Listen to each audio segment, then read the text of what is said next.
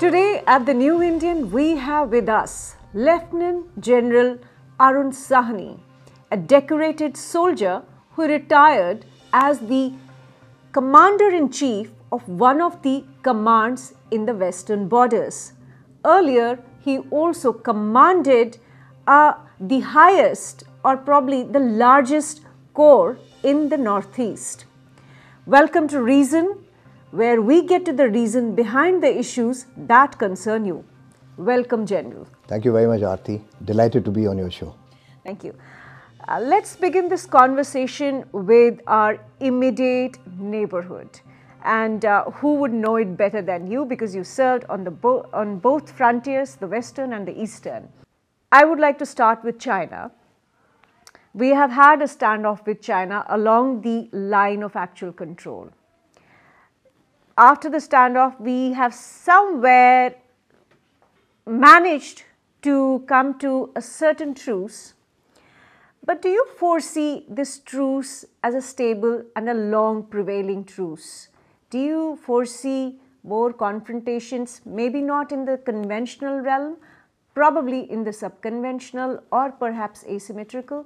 Do you see peace with China as a permanent state of affairs? I think relations between India and China in the long run will have to come to a state of an equilibrium where there would be confrontation and strife along the borders, but you would also find that your economic linkages would still remain reasonably robust till the time Atmanirbhar Bharat really comes into being. The issue of threat from China. Let me tell you two areas where they've really gained. I think one of the reasons for the US-China trade war was the fact of the technology advancement that China had achieved, which was not expected to be in the pace and speed and the level that they have. And I think that is where the difference comes in as far as the military and the security dimension comes in. His capability of space power, which gives him the capacity of what we talk ISR capability, that is intelligence, surveillance and reconnaissance. He has the capacity to do it much more intensely with great amount of transparency than maybe we can as of now, because we have limited resources. Though we are members of the Five Eyes or associated with the Five Eyes, you would still find you are not really a full-time member, but yes, you would get relevant information that you demand, but you don't have a 24/7 eyes on the areas, on activities which China is doing. So the ISR is one area that he has gained. His technology has also given him this great capacity of being able to wage non-contact war. And non-contact is in two ways. One is in the kinetic domain, one is in the non-kinetic domain. If you see the kinetic domain, I mean the kind of firepower and resources that he has created, his missiles, basically his rocket forces, we also have that, but the quantum is much larger in his case. He has the capacity to hit you from far off places without actually coming into a hand-to-hand contact at the line of actual control as it stands today in Ladakh, and maybe the identified LAC as it exists in areas which are not central sector, but say in the eastern half of our country. But and in the non-kinetic space, cyber warfare, I mean, he's become the master of espionage.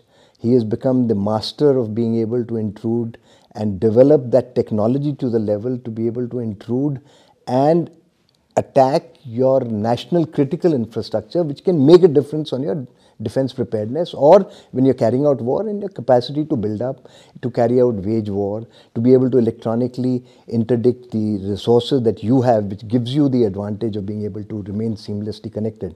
So I think in those realms he's gained advantage. Now, do we see it growing further? In my personal view, though there are a lot of analysts in the Western world who've been predicting that China may not go to Taiwan, may continue to sort of develop operations and be a little more, I would say, aggressive on the Indian front. My reading is like this, that he's not letting the border issue die down. So all the disputes on McMahon lines will stay? You're absolutely right. See, my reading is that as long as you control the mind of the Tibetan people, he needs some leverages to keep you on the run. And I think he'd be more than happy to have India as a second-rate cousin in the neighborhood than having it also emerging as a... But are we really a rival to China? Because they're far ahead. They are almost in a 20 trillion economy. we're just 3.5 trillion economy. We don't have the military power that China has. We don't have the economic power that China has. So where is the competition? We are very, very I think there's one great thing which I heard in one of the interviews and which I quite believe now when I look back and it was by one of these foreign ambassadors. I think most probably Mr. Shyam Saran had talked about. He mentioned this issue about power hierarchical attitude of the Chinese. The power hierarchy means that if I am economically and strategically and militarily stronger than you and you are lower than me, then I'm sorry, my relationship with you is in a hierarchical manner. So when I sit across the table, it's not a bilateral give and take. It is only give from our side. It's a dictation. Yeah, it's a give from our side, the lower member of the equation, and it is take from the bigger member of the equation. So as long as this power hierarchical thing remains, but I think if you reduce the economic gap, the way our country is moving, maybe another 5 years down the line, and maybe the kind of regressiveness that has happened now in China, maybe the differences won't be so pronounced. He will have an advantage undoubtedly because he's looking at competing with the United States of America. We are not looking at competing on the global platform. We are saying the Indian civilizational ethos, have peace and tranquility around us, let's all grow together. And in that environment, China has its own line of thinking and its own axe to grind. Countries like North Korea, Pakistan have been the proxies for him to be able to see how Why is it so difficult for the world to accept that China has arrived? Hasn't it really arrived? I think today, absolutely. Anybody who says the rise of China is talking is hoping for the best. But I think today China has arrived on the international scene. Undoubtedly. Today it is the second largest economy. It has military power which is right across. I mean, it matches that of the Americans, at least in the naval fleet as far as it's concerned. So are you then saying that we have actually entered Cold War 2.0 where US, NATO, Western Bloc on the one side and China on the other side? Or are we talking about multilateralism as the government of India's position is? Or in real terms, it's just two poles? I think going back to the old Cold War era, I don't think it's going to happen now. That was a different world. You had two separate blocks which had everything separate. You had your own area of influence, the area of control. You had your own parallel industries which developed and looked after your interests. So there was a competition in the two blocks as such. I don't think that's happening. Just look at India, China. I mean, we've cut off all relationships, but our trade has grown by 30 billion in the last 2 years. Yeah? Yes. And from 81 billion, you're talking about 110, 111. There's a trade deficit, in fact, of $100 absolutely, you're right. Billion dollars. I mean, I'll leave that to the economists to discuss how the debate goes. But the issue is that I think a polycentric world order is what is going to come out. You have your own areas of influence. But then, let me bring you back to what you said. You said that right now, it's not a relationship of equals where India can actually bargain with China. Right now, the relationship is that China is going to dictate the terms and we will have to obey because they believe in that hierarchy of power. True. So, my question is this. Apart from the military and economic might that they have, the leverage that they have, do they also have the geographical leverage over India? Yeah, today what you're talking about, geoengineering of the climatic conditions, the natural resources. He is an upper riparian as we are a lower riparian to him, like we are an upper riparian to Bangladesh. So I think the control of water resources, the climatic changes that he's trying to create in his own environment, as he says, by 2025, he's looking at, I mean, that's again part of the hybrid warfare. He wants to vegetate and be able to control the kind of rainfall and monsoons in areas by cloud seeding in different parts of the country at different times. Look at the impact it's going to have on people like us here. The Himalayan boundary, I mean, let me take you back to one example. I remember going to Beijing in 2009 and the pollution levels were extremely high. This is just before the Beijing Olympics, about a year and a half before that. What they did is they shut down all their plants. They started cutting trees and teak woods and various other elements from Indonesia. So in the when you look at geographically, it was far placed. However, you go back to last year, in 2021, for the first time, pollution levels in Beijing went up. Why did it happen? Because trees cut there had an impact on the overall climatic conditions, so you would again found pollution here. So today any kind of geoengineering with climatic and natural resources will have an impact on the neighboring countries. So what I'm saying is that areas where he's trying to sort of fester his own, look after his own interests, is going to have a drastic impact on countries who are in the neighborhood. And it will naturally automatically have an impact on the climate, the climate change activities that are going on, the global warming and all those activities that are happening, which we are talking about.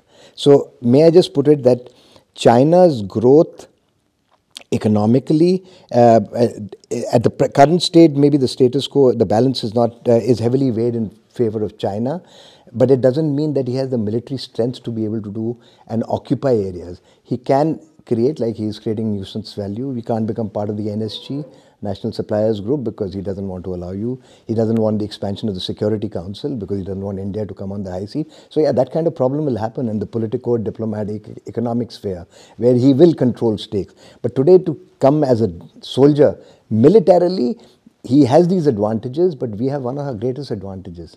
The terrain that we operate in, the kind of exposure and training that the country has, mountains support and help the defender more than the attacker. I don't think he's psychologically oriented to take attrition warfare to a level where he sees his own dead bodies coming back to the country and making a difference in the current socio-political environment that he's created.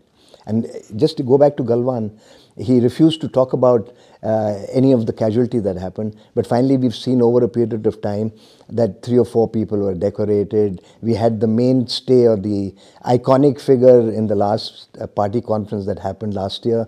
They suddenly bought out the Galwan hero they talked about. So they have problems. I think attrition warfare they can't come across because I think we are very well placed. So anybody who draws parallels to 1962 is talking about India, which was in 47 and 2022. I don't think there is a comparison of sorts at all. So do you foresee China engaging India militarily, perhaps in skirmishes and not in escalated warfare? Do you foresee Yeah, absolutely. Like you just had this last one which happened in Arunachal. We have these areas where the whole boundary is disputed. They're refusing to go ahead. And as you're aware, what happened in 2001, 2002, we exchanged maps of the central sector. So fortunately, neither China has made any belligerent moves in those areas, nor have we done anything to violate those identified conditions of calm and peace that were supposed to be maintained there. But Ladakh and Arunachal, he's keeping the pot boiling. It will continue to remain this. We'll have to remain alert. Just to give you an example, this recent skirmish that happened is because he's violated and started again developing linkages or improving his border infrastructure and road connectivity along the border in Sikkim, opposite Sikkim, which has a repercussion on us and our Siliguri corridor. So we've had up all, the minute that happened, we've taken proactive defensive actions. We also had a high state of alert, and that's why his last calling in Arunachal fell flat. He actually did not perceive the kind of reaction and the kind of forces that we would be able to generate in the timeline that we did. And he naturally had to take back a bloody face. So he's quite clear, attrition warfare I don't think is the area that China wants to go. Yeah, so fortunately the status quo so it will be just low intensity. Yeah, so it's something like what we have got with Pakistan as of now. Yes. The only problem is strain on the capacities and capabilities of the army and the armed forces. Now I won't say the army, but army in particular, because on the defensive forces, that will go up.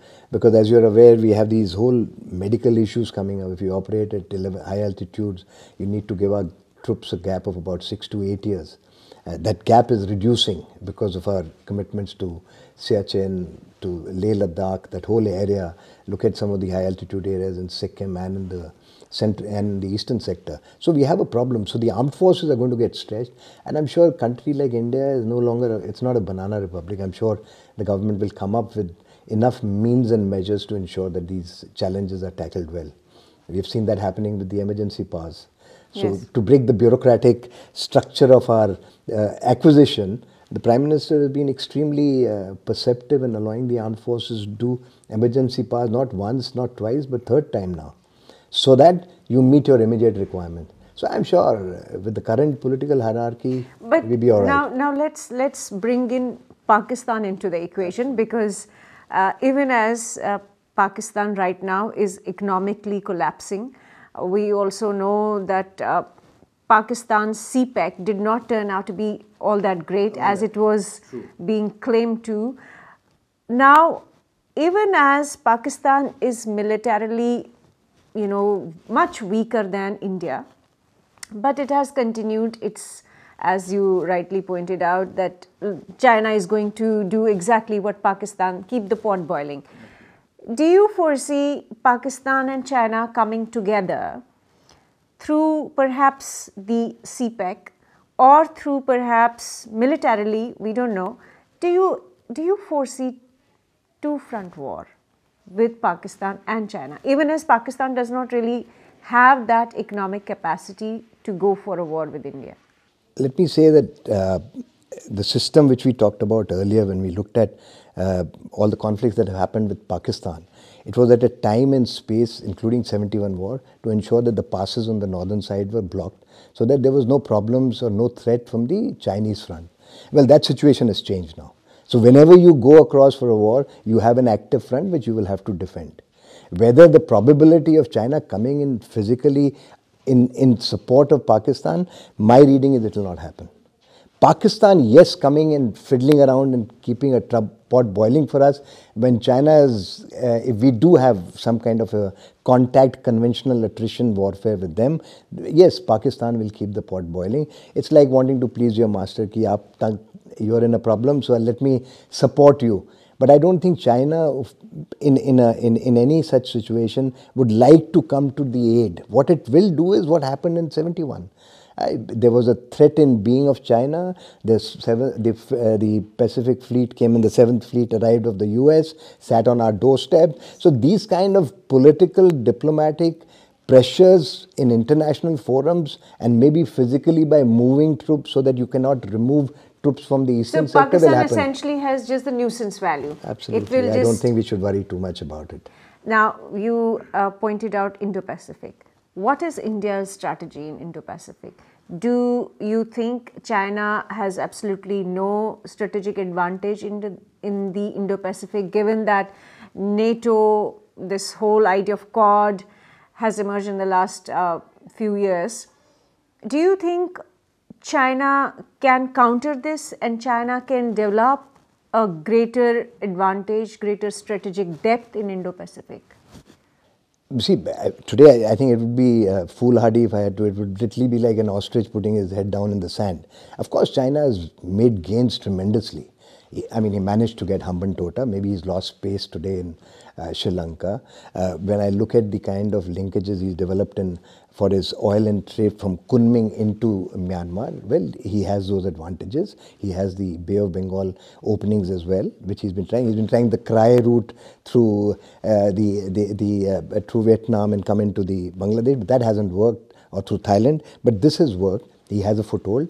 The Maldives will today are pro-India, but can always, we've gone through a phase where they've been anti-India. So, well, there are problems. But what you have to look at is a bigger thing. He's got a Djibouti base. He's done so much of economic leveraging in the African continent, along the east coast of Africa. All those countries are indebted to for the kind of stuff that they have, he's provided them in economic wherewithal. So getting places, having footholds there and having an area of influence is highly there. I mean, he has developed that capacity.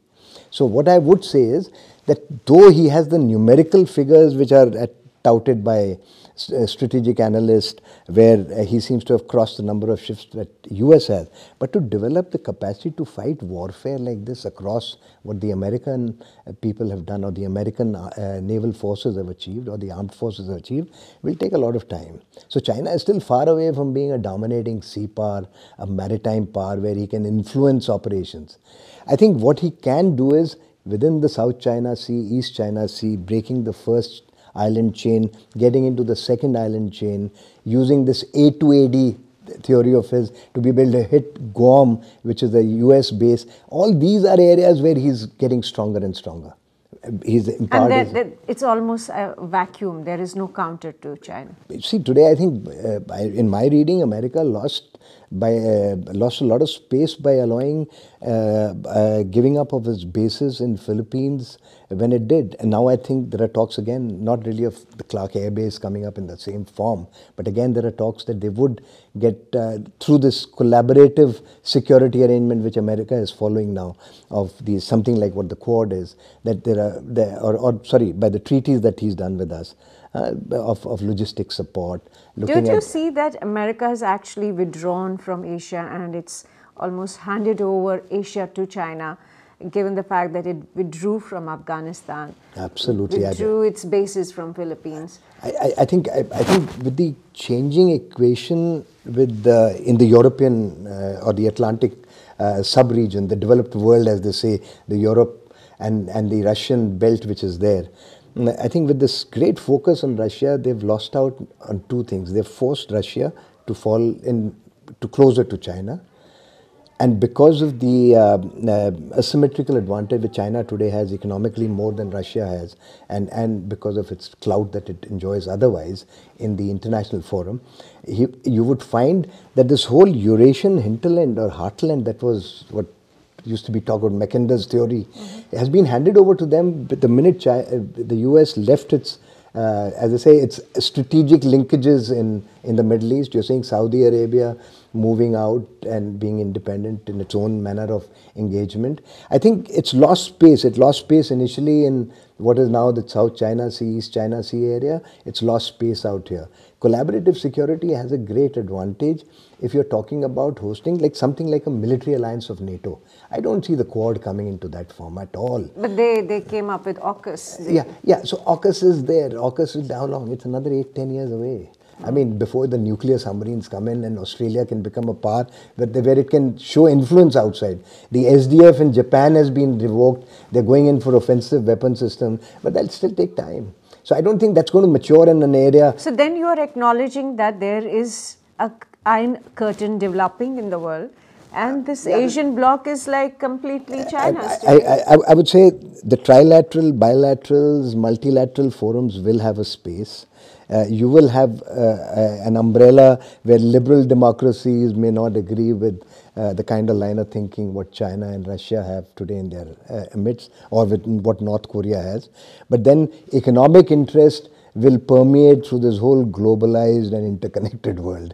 But China will also at the same time ensure that they contain India. I think he's happier to keep us bottled up and be a second-rate citizen than be a 1.5 time. I mean, grow up in stature to be a voice to reckon in a forum. I think today, as of now, that's why I think India is the greatest debate that we keep having in most of our strategic realm, which you are yourself part of, is that you see that the awareness level of allowing ourselves today to become part of the rule-making bodies of the world. Yeah, that's what we want the next future global order to be, instead of just being the people who are dictated terms.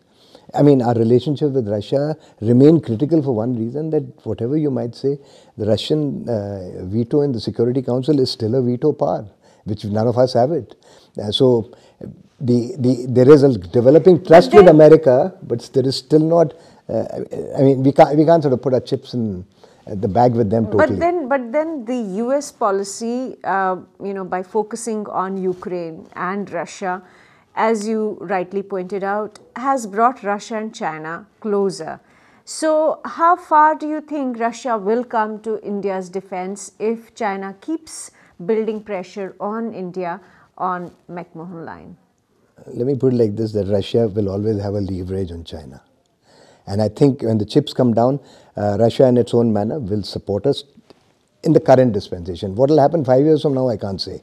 But in the current state of affair, I'm quite sure Russia does play a role, whether it's behind the scenes, to ensure that there is rapprochement with China to an extent. That's my reading. I'm not in the government, so I really can't say whether it's happening. But I have a feeling for sure that there is a certain amount of engagement that happens, which is always for pro-India. So he'll maintain a balance.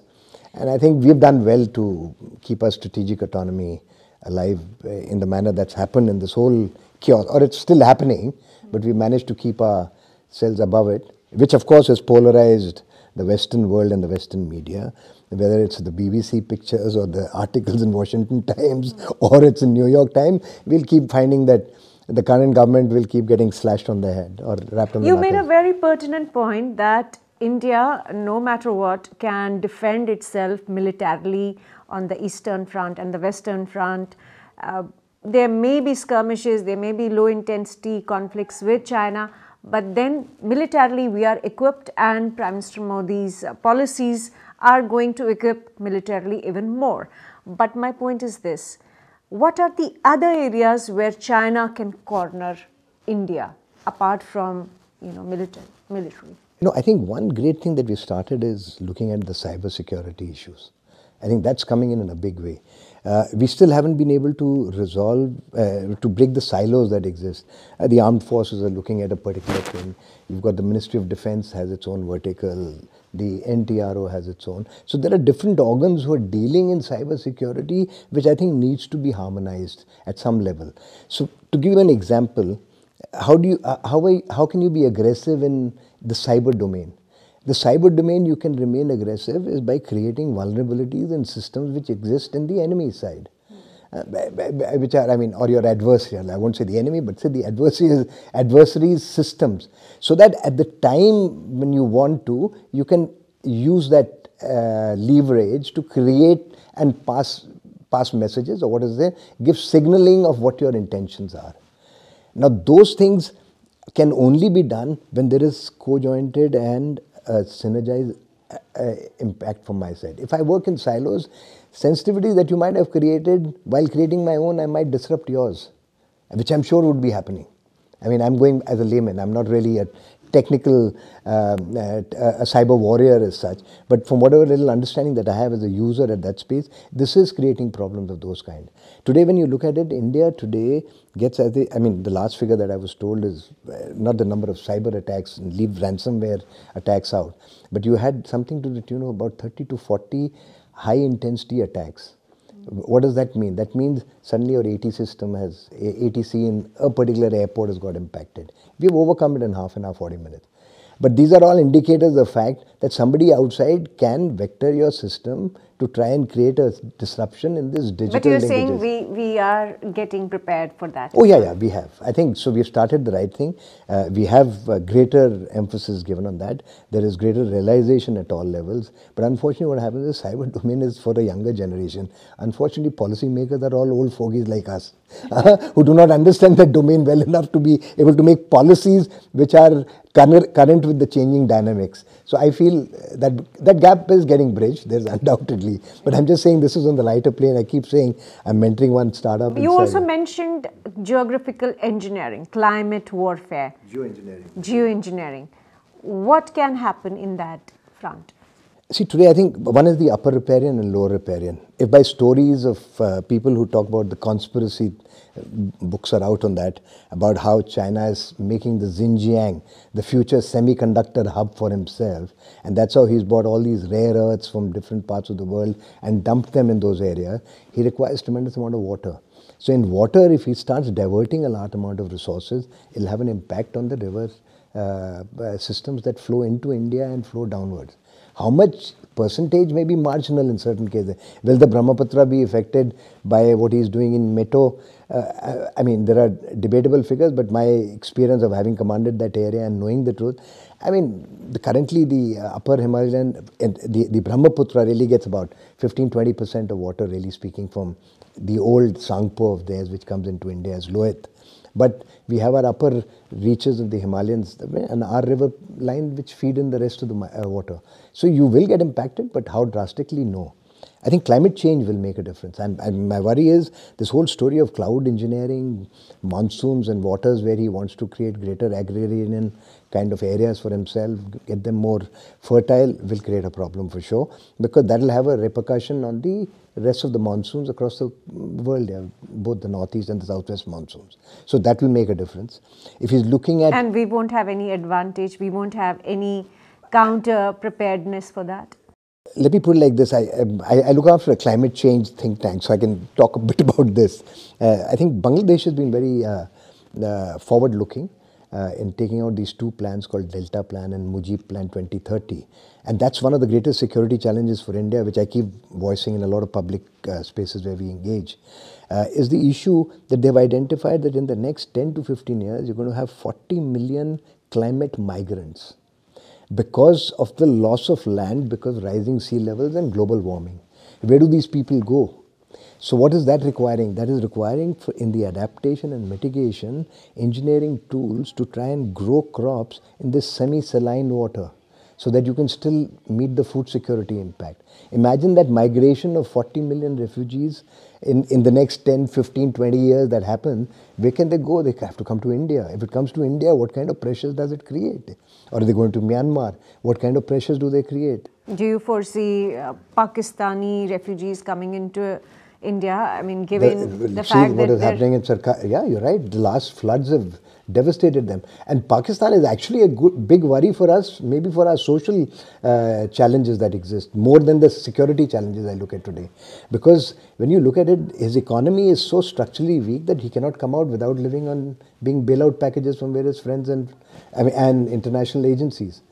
Structurally, he's sort of eaten that whole structure off. So I don't know how is he going to structurally re-engineer. Until the armed forces controls the major stake in the running of that country, you've got a problem. Yeah, I mean, with the Taliban there on the border, that's active. They're looking at wanting to equal India on every front. And now that fight on BCCI and ICC of going on, whether the Asia Cup should be held in Pakistan. Yes. I'm just giving you. So look at these. So you're going to find other kind of factors which are going to create problems. So we have a worry that I think the breakup of the East European countries like Yugoslavia really left and created this great migrant problem in Europe. Tomorrow, a fractionalization of Pakistan, if it happens, because of its internal dissensions, and nobody, I mean, we really don't need anybody to come and do it. They're on their path of self-destruction. Whether it happens in 10 years, 15 years or 30 years, I won't be able to predict. But well, the way they're going, they're creating enough issues for polarization within their own societies. And with this climate change impact of floods and economic mayhem that is being created, it's fueling the gap of the international terrorist organizations, or what we are suffering in our country. But what it is going to do is this breakup will have an impact in the nations which are all around it. That brings me to terrorism. You handle counter-terrorism in Kashmir as well as Northeast. Do you see terror changing in its form and nature? Do you think there will be new forms of terror? Terrorism is no longer just left in the kinetic domain of what we see in Kashmir, which we used to talk, or in Northeast, which is what we in the army were used to, or what we saw in LTT when I was in Op Pavan, when we dealt in Sri Lanka. So those are different areas.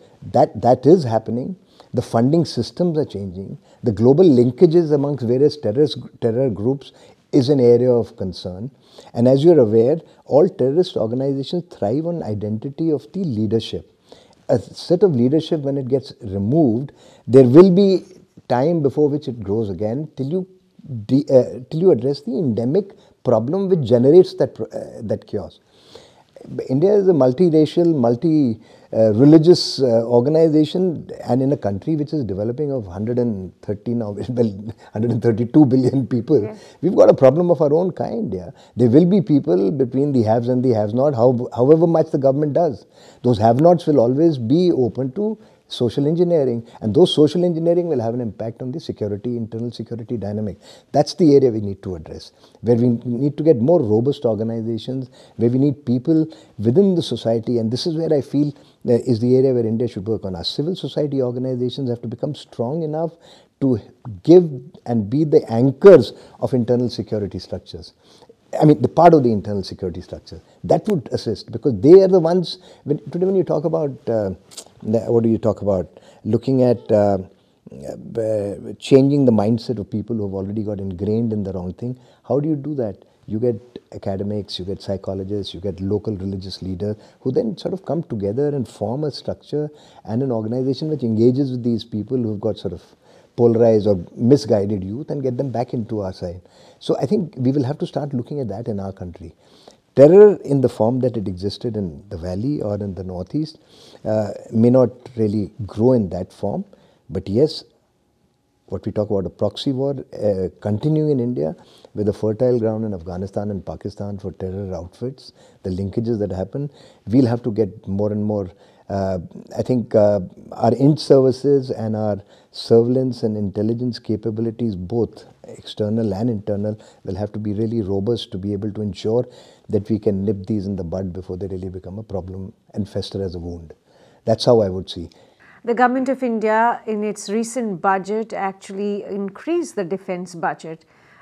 What does it indicate? And also, do you think India can become self-reliant, self-dependent in arms production and actually having the technology that the West has or even China has? I think one of the greatest things that America realized with the current state of our relationships in the geostrategic, geopolitical realm has been that one of the areas which it's denying India was high technology. And so this recent visit of the NSA brings to fore that they are willing to now share and ensure that you get those technologies which will bring you to be able to have state-of-art capabilities within your systems. As I said, no country can become 100% self-reliant on weapons and systems. But I think if key weapon systems are produced by you, technologies are harnessed which have a military or a dual use capability which are provided and available within the country, India is rich enough as a nation state to be able to produce and meet the requirements in a confrontation where you tend to be, if you are isolated for whatever reason by some people of the world. So you will not really be waiting for help from people in those areas. We are noticing that with our Russian equipment. And today, so the good part is that in the last about 15 odd years, 20 years, a large amount of spare parts which were there for Russian equipment has started getting manufactured in India. So maybe we are actually giving them, we are providing those back to Russia and Ukraine if they want it from us, if they want it.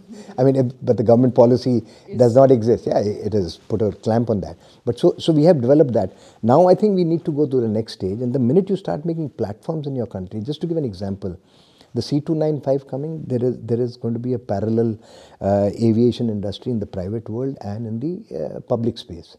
This new helicopter factory with the Prime Minister has inaugurated gives you that space of reducing the load on HAL from just being looking at all type of aerial platforms to two separate platforms under two separate public organizations or publicly guarded and supported organizations. Then you've got the private sector coming in. Guns are being manufactured now. So once the guns are manufactured, the ecosystem will develop over a period of time. We've already make rocket launchers, we already make missiles. We are all right. The ammunition we can manage. Where we were losing out on the ISR, today we've already got companies who are producing great amount of electro-optical systems which are out here. We haven't still been able to refine the area of our, which is linked to chips. And maybe thank God that we're getting the semiconductor industry coming in. So it's a slow process.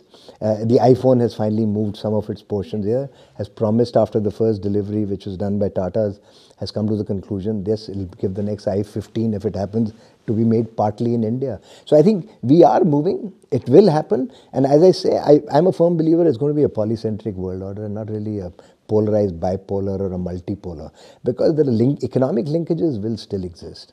If today we are still getting 60-70% of our APIs for our health products, maybe over another 5-10 years with the current policies of PLI schemes, we'll suddenly find that maybe our dependence will be only 20 or 30. And we don't have to become zero. He also needs to survive. So he'll require the linkage as much as I do. But then it no longer remains a political or a military leverage in his hands to be able to turn on you. 15-20% engagements will be all right. I mean, I think it'll carry on, it'll work out in its own space. So I think the country, by saying Atmanirbhar, means you will cut down the leverages which other nations have today on India for our resources that we require for the well-being of our people. That's the way we go. Do you think that nuclear wars are now a passé? They're not in the strategic realm anymore? See, as far as South Asia is concerned, it was always in the political space. I don't think it was a strategic space. What you saw happening in the Warsaw NATO context, the US now say Russia context, was a war of sorts where it had moved from a tactical sphere of TNWs on the battlefield of Europe. Then you had the MICR and all these kind of regimes that came in to ensure that those weapons were used only in the European space and not couldn't hit Soviet Union or Russia, and couldn't hit USA. I mean, it was very segregated. You fight and you kill yourself there if you want to use the nuclear weapon. That era passed in that mad strategy. It still remains a strategic tool as far as nation states, and we've seen Russia to an extent implying in times, at times being read wrongly or for a purpose by the Western media to talk about him trying to wage a nuclear war. And anyway, we don't have to go too far. If you go to our Hindi channels, we are at the brink of a nuclear war as far as they're concerned. But every evening they're fighting ki bas kal hone wali hai, the mayhem is around the corner. But I don't think it's true. What I would say is it will remain a tool of deterrence. And I think where we need to improve ourselves is we need to create more ambiguity as far as our nuclear policy is concerned, leave it in the realm of the political space. And I think we've been very mature in the way we've tackled this noise from Pakistan of TNWs and haven't really gone that way ourselves, because we feel that it's more hype than material, because we don't want that to come into a military sphere. It remains in the political sphere, used as deterrence, and ensures the balance is retained. And I think the second thing that we need to do is we need to improve our signaling capabilities in this whole space. People should know when we are angry, and within certain times this is a tool. So what Pakistan uses against us is also a leverage that we can think of using against China, whether we look at it if we want to. But I feel it remains in the political space, makes great sense for us, for a developed part of the world where the density of population is so heavy that the devastation of Nagasaki and Hiroshima would be not even a trailer to what can happen out in this part of the world. So I think we're better off living in that space. Well, thank you so much for this fascinating conversation. Thank you. Aarti, thank you very much.